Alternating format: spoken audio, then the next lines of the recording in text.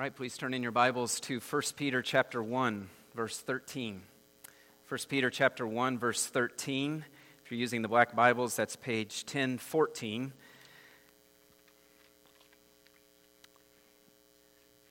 Our study through this first epistle from Peter has brought us to verse 14 this morning. And just to remind us of what we've seen so far, the Apostle Peter is writing to believers who are scattered throughout Asia Minor, and he's been reminding these Christians of God's gracious salvation, specifically the wondrous inheritance that will be given to believers when Christ returns.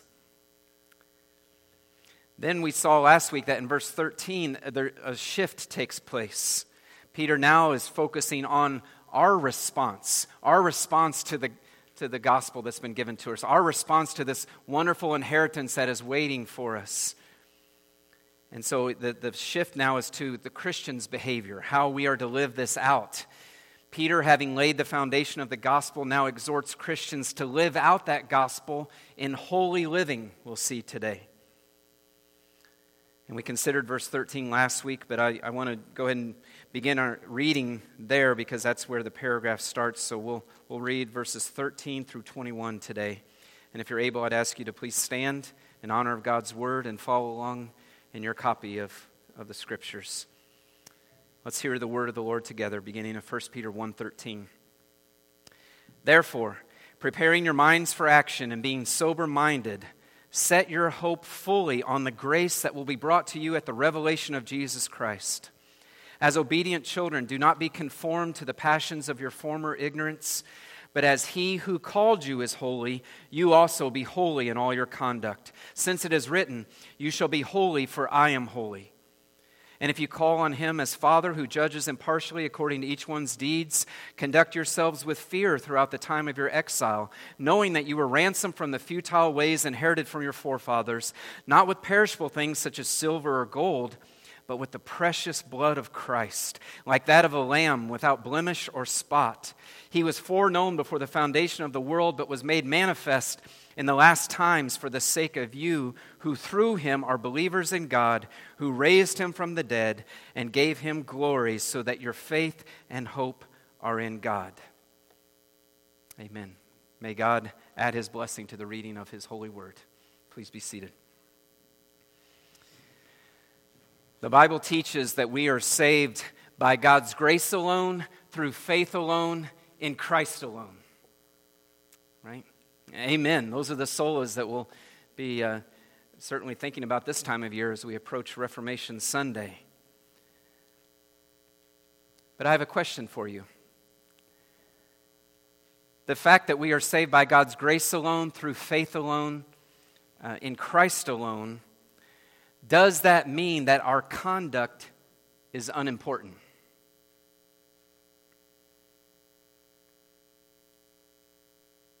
I mean, if we're saved by grace and not by works, then does it really matter how we live?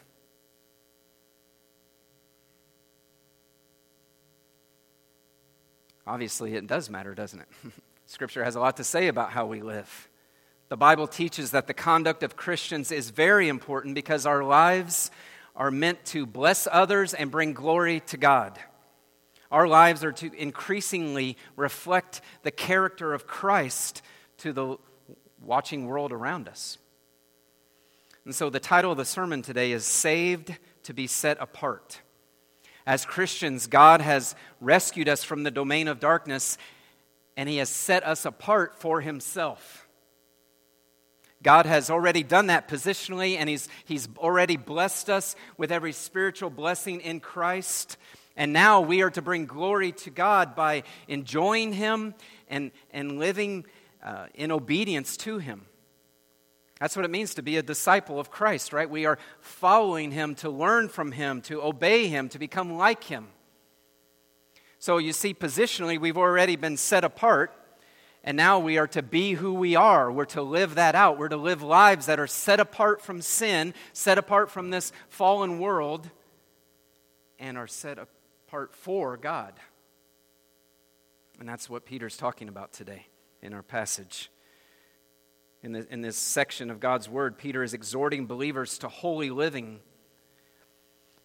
But please understand, and whenever I approach the commands of Scripture, I always have this fear that we might fall into thinking this is moralism, or this is self-improvement.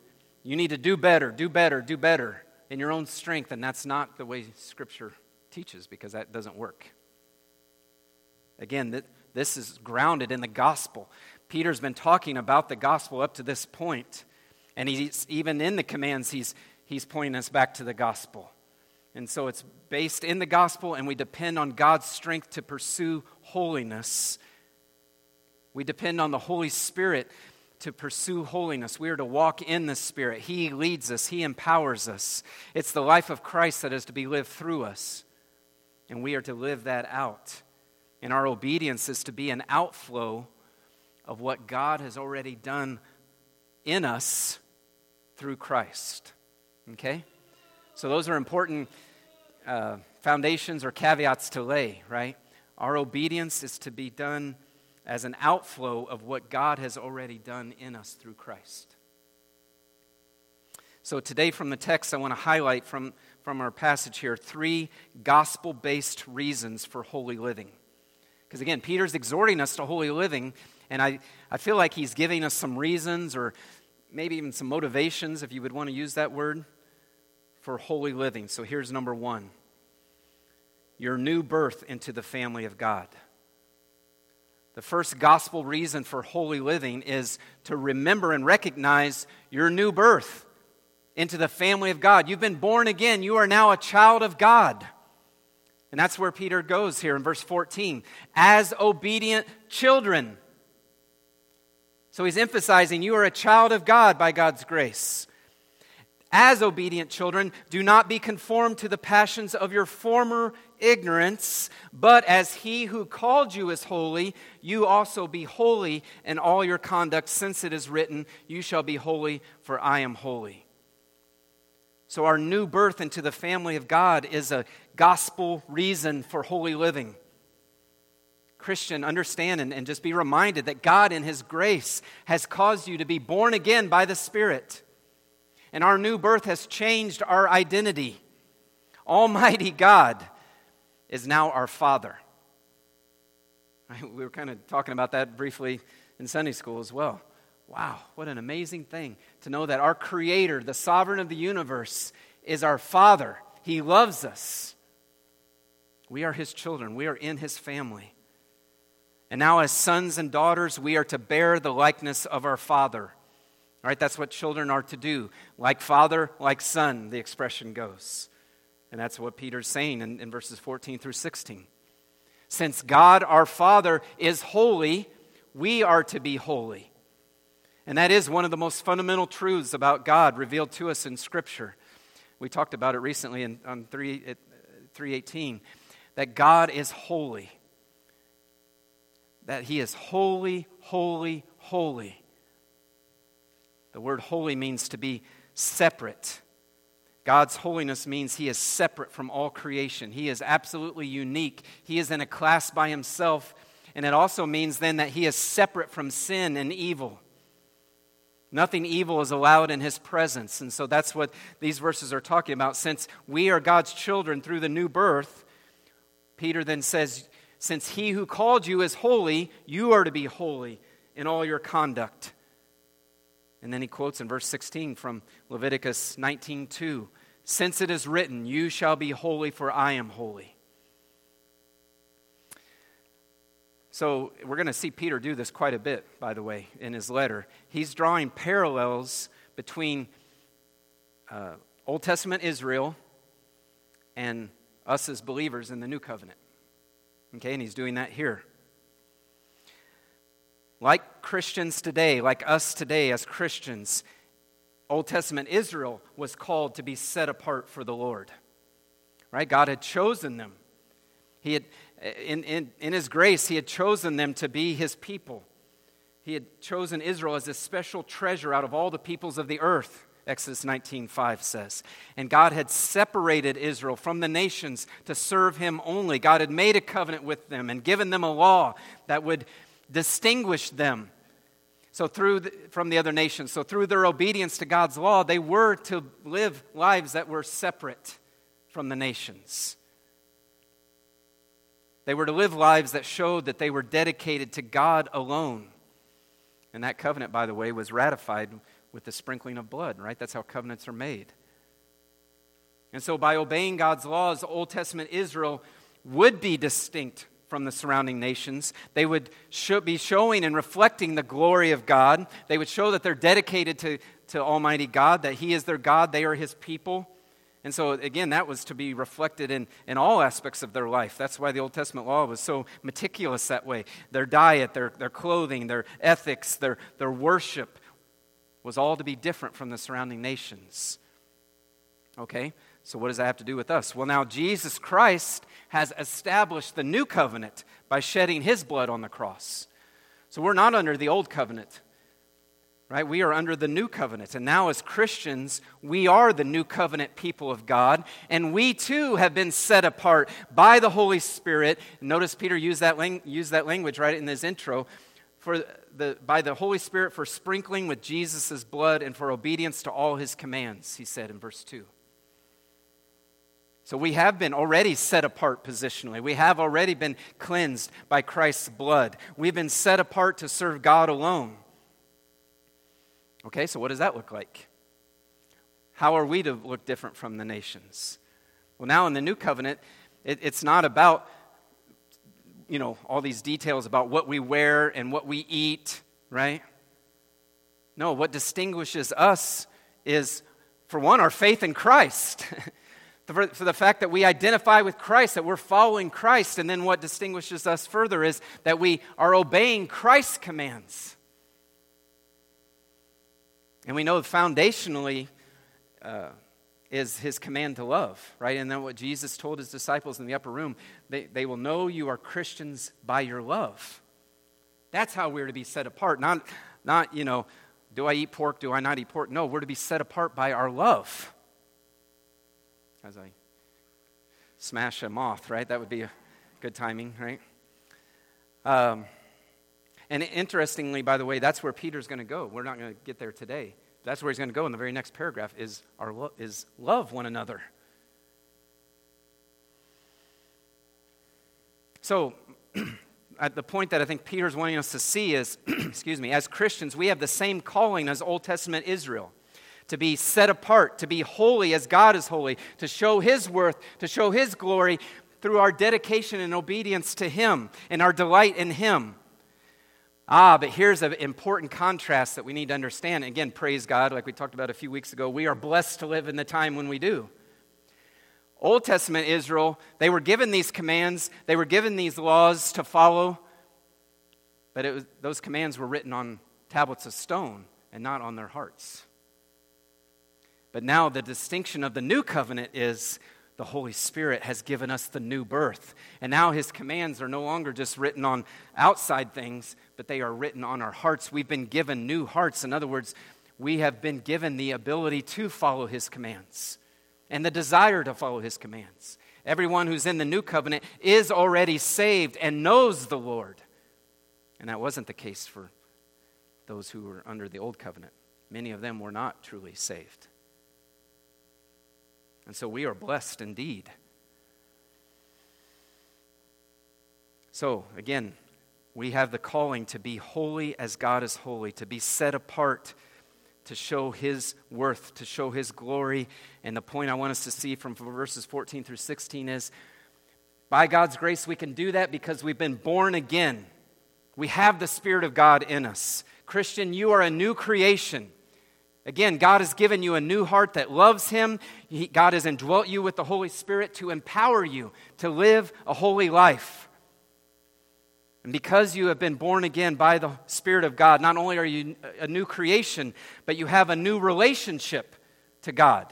You used to be dead in your sins. You used to be dead to the things of God. You used to be lost and separated from Him, actually at enmity with Him. But that is no longer the case. By God's grace, through the work of Christ and through the new birth of the Spirit, you have been reconciled to God. Now you love Him and know Him and want to please Him. Now you know He's your Father and He loves you. Now you know God personally. You've been indwelt by the Spirit, the Holy Spirit, the Spirit of adoption. You've been adopted into His family. And so you know something of the beauty and the character of your God, of your Father, of your Savior. You know the righteousness of His ways. And you want to please Him. And so again, so many of the commands, probably all of them we could say, are calling us to be who we are in Christ. And that's what Peter is saying here. Live as children of God. Live as new creations in Christ. Don't be conformed to the passions of your former ignorance when you didn't know God. Now you know God. You know He's good. You know He's holy. You know He's faithful. You know He's trustworthy. And so obey Him with all your hearts. So believer, ask yourself today, right? We need to ask ourselves the questions like this. Do I look just like this world? Or do I somewhat look like my Father in heaven? Or maybe another way of asking that would be more helpful is, am I becoming more like Christ and less like this world? By God's grace, am I becoming more like Christ and less like this world? We have ups and downs, and again, like we prayed, God's grace is sufficient. He covers all of our sins. Praise God. We have ups and downs, but we are to be growing. We are to becoming less like this world and more like Jesus. And again, 2 Corinthians says we do that as we behold Him, as we fix our eyes on Him, as we set our hope on the gospel and on what Christ has done and who He is.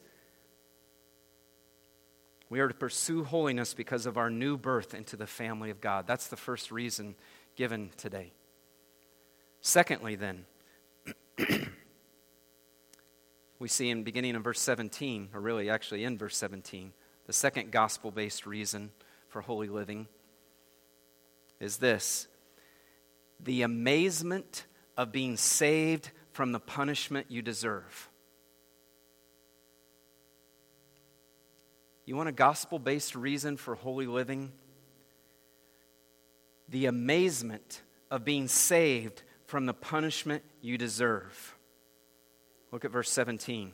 And if you call on Him as Father who judges impartially according to each one's deeds, conduct yourselves with fear throughout the time of your exile.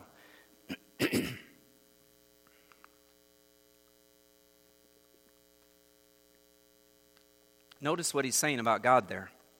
If you call on Him, or that clause could be, since you call on Him as Father, who judges impartially according to each one's deeds. So he's saying, God, remember Christian, God who is our Father, He's also the one who judges impartially according to each one's deeds.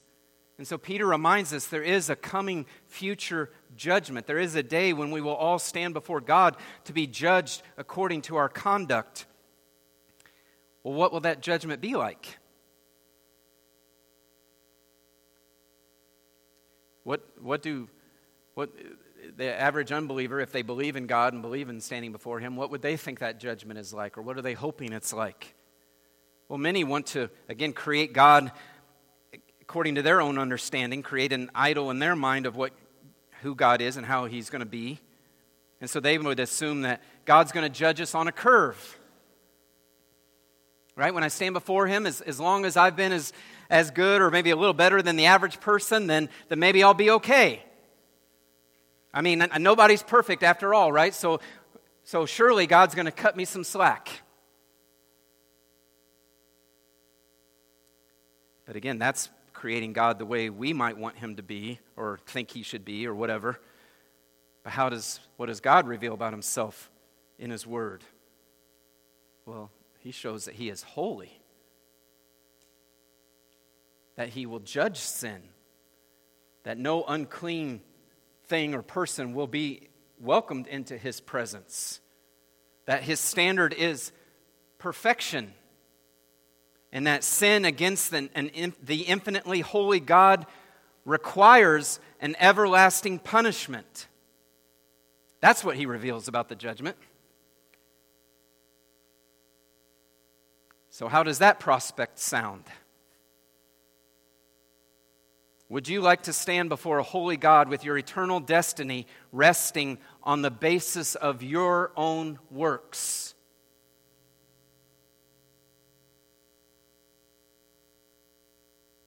Oh, we're undone if that's what is going to happen to us, aren't we? Like the psalmist said, Lord, if you would keep track or count iniquities against us, who could stand? But yet that's the future for every person without Christ. They will stand before God and be judged according to their deeds and punished accordingly and separated from God forever. But the good news of the gospel is, for the believer, we will be clothed and are already clothed in the righteousness of Christ. Jesus lived a perfect life as a man, and he credits us with his righteousness through faith.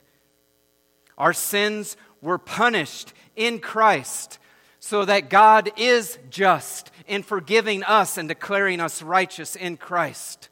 So on that future day of judgment, we will be welcomed into God's presence, even though we all deserve to be thrown into hell. Praise God, right? We can be happy about that. On that future day of judgment, we will be welcomed into God's presence rather than given the punishment that we deserve, and it's all because of God's grace shown to us through Christ.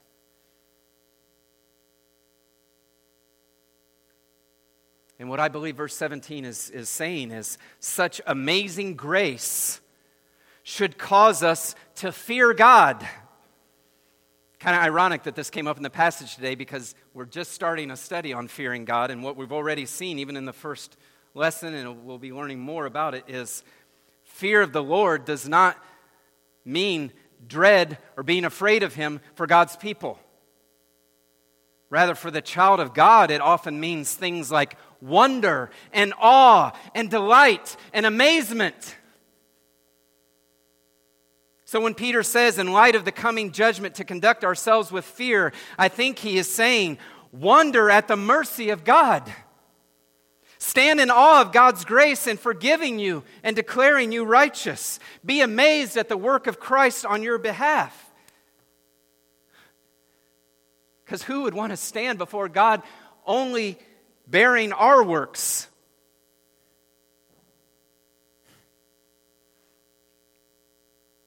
Oh, such beauty of the gospel should cause us to live with awe and wonder and amazement at God's grace. And if we are not sober-minded, remember last verse 13, if we are not sober-minded, we will take or can take salvation for granted. Right? Oh, we hear it all the time.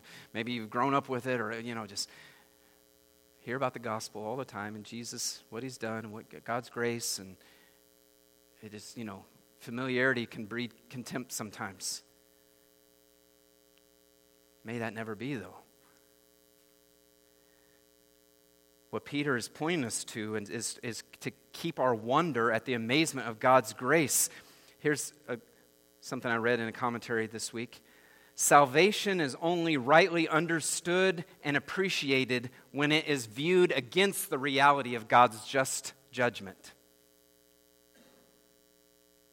I'll say that again. Salvation is only rightly understood and appreciated when it is viewed against the reality of God's just judgment. And so Peter says here, remember, there is a coming day of judgment based on a person's deeds. And God is holy, and He will not compromise His standards. So conduct yourselves with fear, Conduct yourselves with wonder and awe, knowing that there's no condemnation for those who are in Christ Jesus. Be amazed that you will not receive the punishment you deserve. Keep being in wonder and awe at God's grace for crediting you with the righteousness of Christ. And this is the kind of fear. And again, I invite you to the Sunday school class to learn more about this. But this is the kind of fear that doesn't keep us away from God. It actually draws us to God. We're so in awe and wonder of His love and His mercy and His grace. He's so beautiful to us that the things of this world just look so pitiful. And do you see how that helps us in our holiness? Why would I spend time looking after the filth of this world when I have this beautiful God who has forgiven me so much? And He has credited me with the righteousness of His Son. He sent His own Son to die for me, and now He lets me share in His Son's inheritance. How can I not live in awe and wonder of that? And want to know Him more, and want to obey Him, want to bring glory to Him?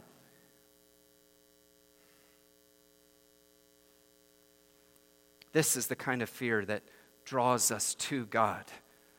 God, you are so merciful to forgive me. God, you are so gracious to count me righteous in Christ. Oh God, you are so loving to give up your own Son so that I could spend eternity with you.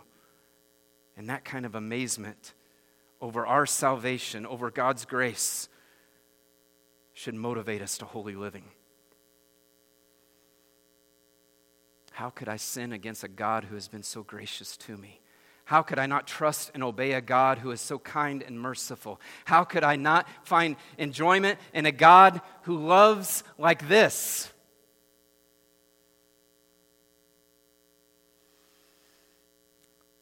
Now, to be sure, I think in this verse also is a warning.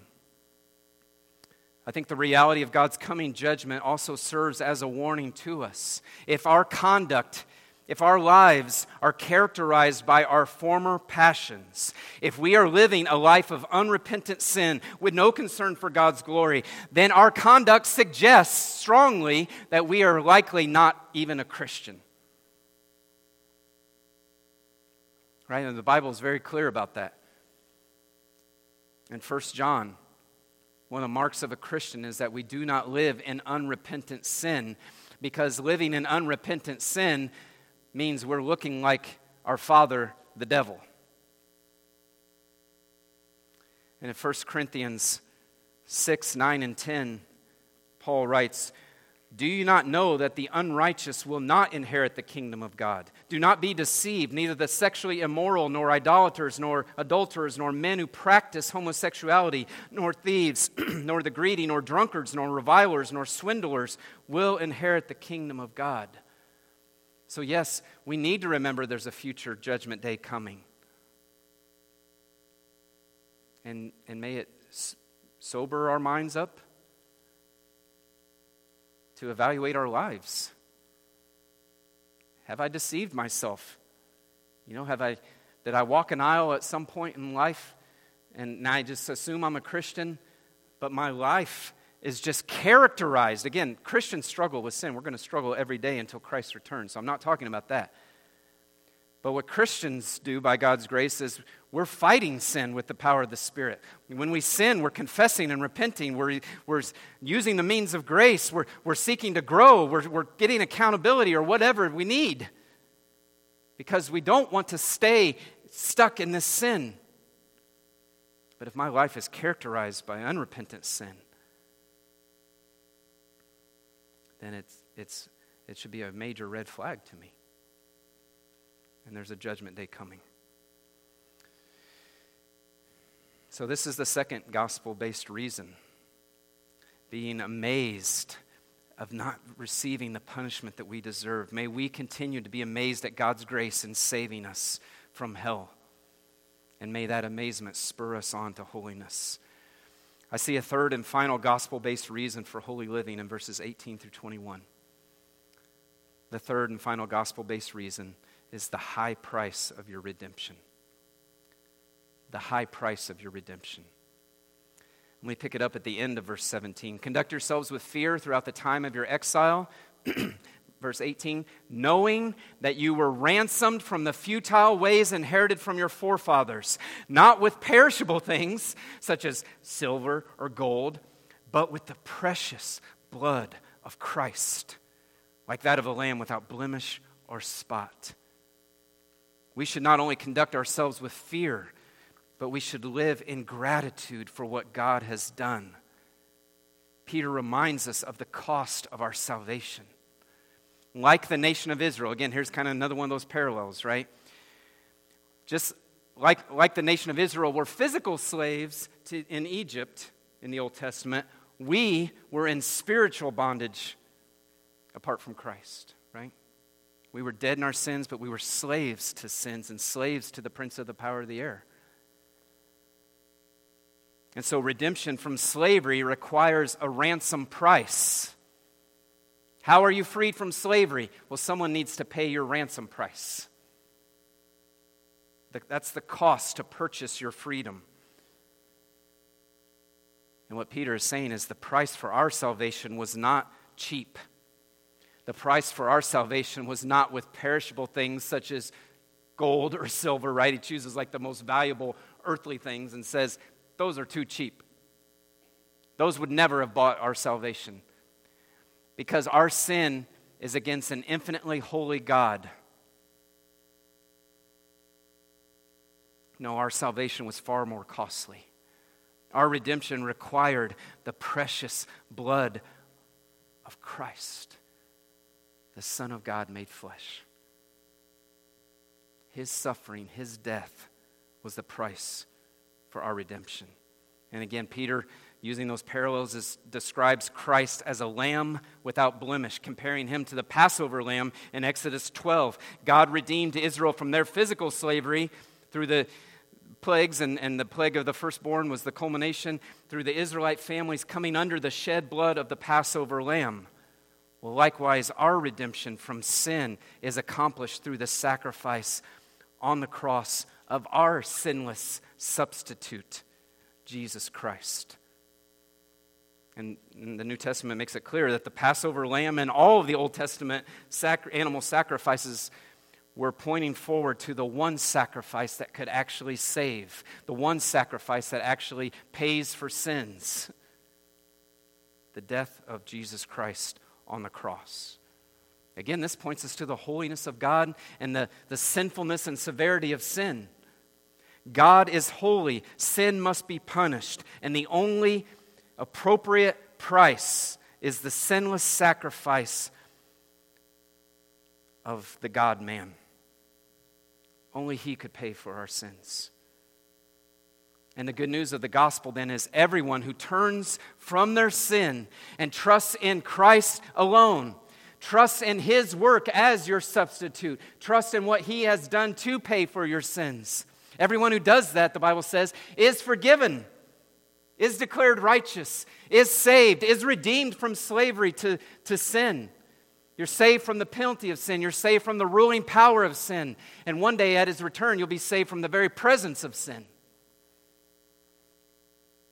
Everyone who turns from their sins and trusts in Christ alone for their salvation is saved. Have you done that today? Have you done that personally? Not does your family believe that, not do I go to church a lot. Have you done that? Have you personally forsaken your sin, saying, I don't want to sin against you. I don't want to live a life of rebellion against you. I am a sinner and I need forgiven. And Jesus, I believe that you died on the cross to pay for my sins. Everyone who declares that, everyone who recognizes there's a coming judgment, and I don't want to be standing before God in my sins. And so everyone who cries out to the Lord will be saved. And again, if you are in Christ through faith, then the punishment you deserve was given to Christ on the cross. You are reconciled to God. You know that you will never face His wrath because Christ has borne His wrath in your place. And what Peter's reminding us of at the end of this passage is our salvation came at a great cost. Our sin cost Jesus his life. Therefore, how does this relate to holiness? Our sin cost Jesus his life. Therefore, we should not treat sin lightly. Right? We should hate sin. We still battle remaining sin. But what kind of attitude are we to have towards our sin? Are we to have an attitude of, well, it's no big deal, or everybody struggles with this, and, what can you expect, and blah, blah, blah. And just kind of a lackadaisical staying in that sin? No. Colossians 3 says, by the Spirit we are to put it to death. Put to death, therefore, what is earthly in you, what remains in you, your remaining sin. And pursue holiness.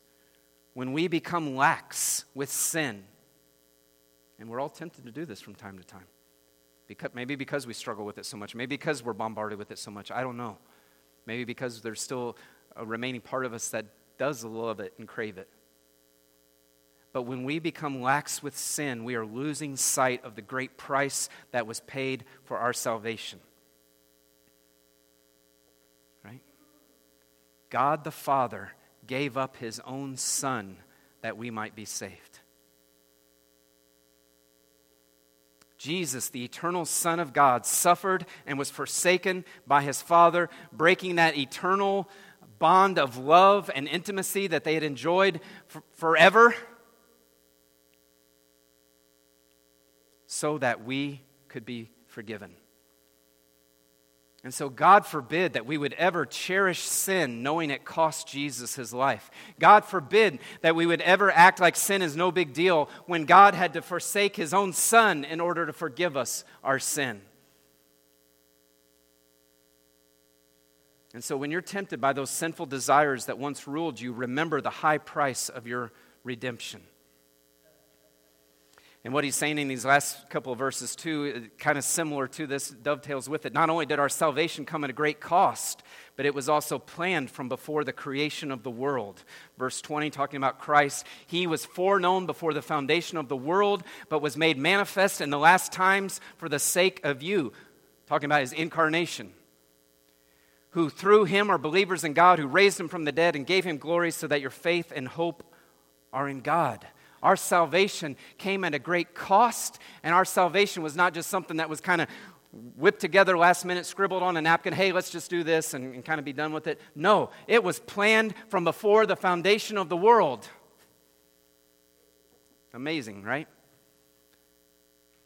We saw back in verse 2, the word foreknown has covenant implications. We who are in Christ were foreknown. Now Christ, it says, was foreknown.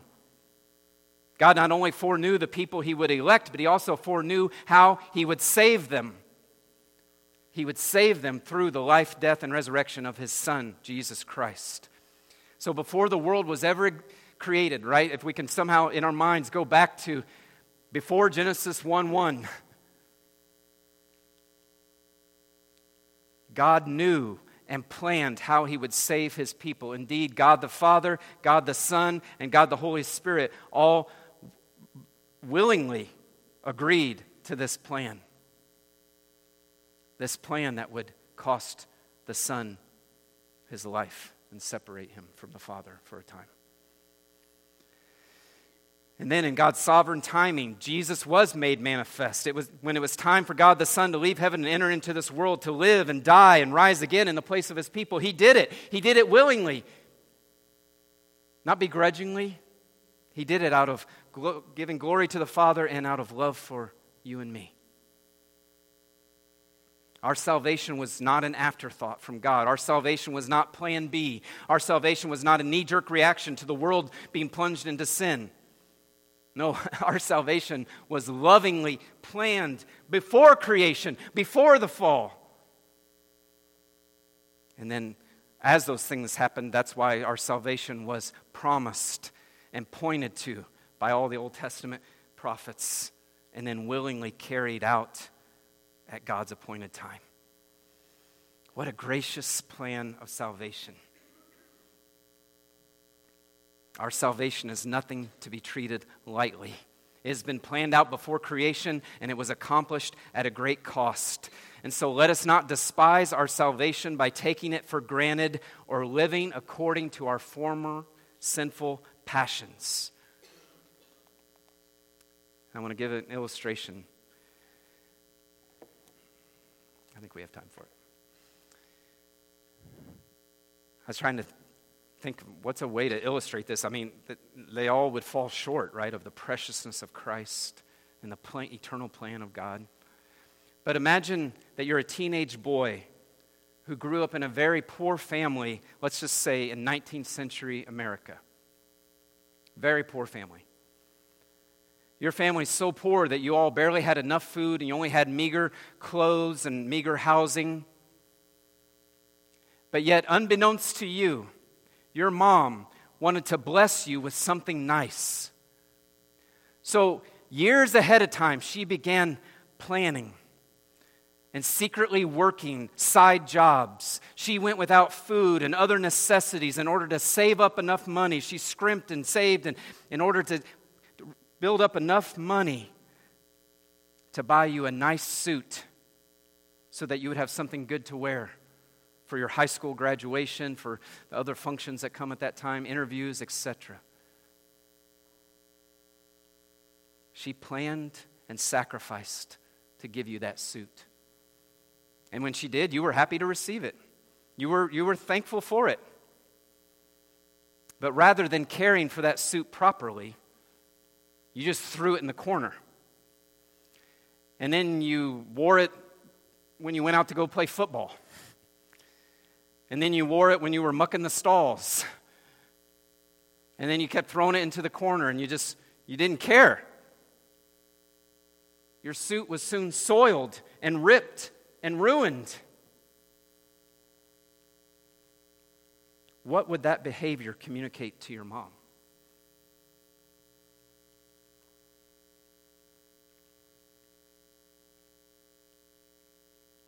Doing that would show contempt for her gift, wouldn't it? By treating her gift that way, you're belittling her costly sacrifice that purchased that gift. Likewise, Peter reminds us of the great price, the high price that Christ paid for our forgiveness. And may we not treat his sacrifice, treat his plan with contempt by continuing in sin. Sin is ever present. It's going to be a struggle until Christ returns. But may we never treat it lightly, because our salvation was planned before creation, and our forgiveness came at a great cost. And I was reminded of this hymn that we sing from time to time.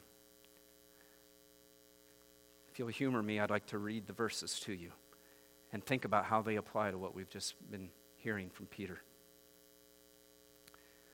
Stricken, smitten, and afflicted, see him dying on the tree. 'Tis the Christ by man rejected, yes, my soul, 'tis he, 'tis he. 'Tis the long-expected prophet, David's son, yet David's Lord. By his Son God now has spoken, 'tis the true and faithful word. Tell me, ye who hear him groaning, was there ever grief like his? Friends through fear his cause disowning, foes insulting his distress. Many hands were raised to wound him, none would interpose to save. But the deepest stroke that pierced him was the stroke that justice gave. And here's the verse that really made me think of this psalm. Ye who think of sin but lightly, nor suppose the evil great, here, talking about looking at the cross, here may view its nature rightly, here its guilt may estimate. Mark the sacrifice appointed. See who bears the awful load. 'Tis the Word, the Lord's anointed, Son of man and Son of God. And then the last verse is a hopeful and joyful one, talking about the gospel. Here we have a firm foundation, here the refuge of the lost. Christ the rock of our salvation, his the name of which we boast. Lamb of God for sinners wounded, sacrificed to cancel guilt. None shall ever be confounded who on him their hope have built. I pray that each one of you has your hope built on the finished work of Christ, that you know that your sins are forgiven. And then may all of us, by God's grace, not treat sin lightly, but may we meditate on the gospel, meditate on his grace to us, that we would keep in step with the Spirit and live lives of obedience. Let's pray. Father, we thank you so much. Father, Son, Spirit, we thank all of you for saving us. Again, thank you feels like pretty inadequate, but we do say thank you. Thank you for paying the high price of our redemption. Thank you for adopting us into your family. What manner of love is this, that we should be called the children of God? Please help us as your children to live holy lives set apart for your glory. We want others to see something of how beautiful you are. Thank you for your Spirit.